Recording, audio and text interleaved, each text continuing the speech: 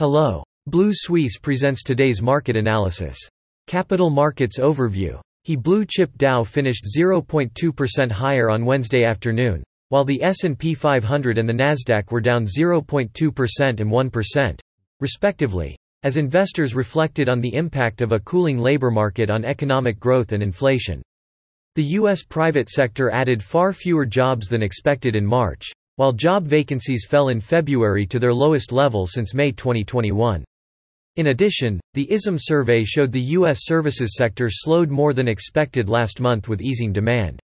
Despite the data, Fed Chairman Cleveland Mester said the fund rate is expected to climb more than 5% this year and stay there for some time to quell the on the corporate side. Nvidia fell 2.1% after Japan agreed to join a U.S. alliance to limit exports of chip-making equipment to China.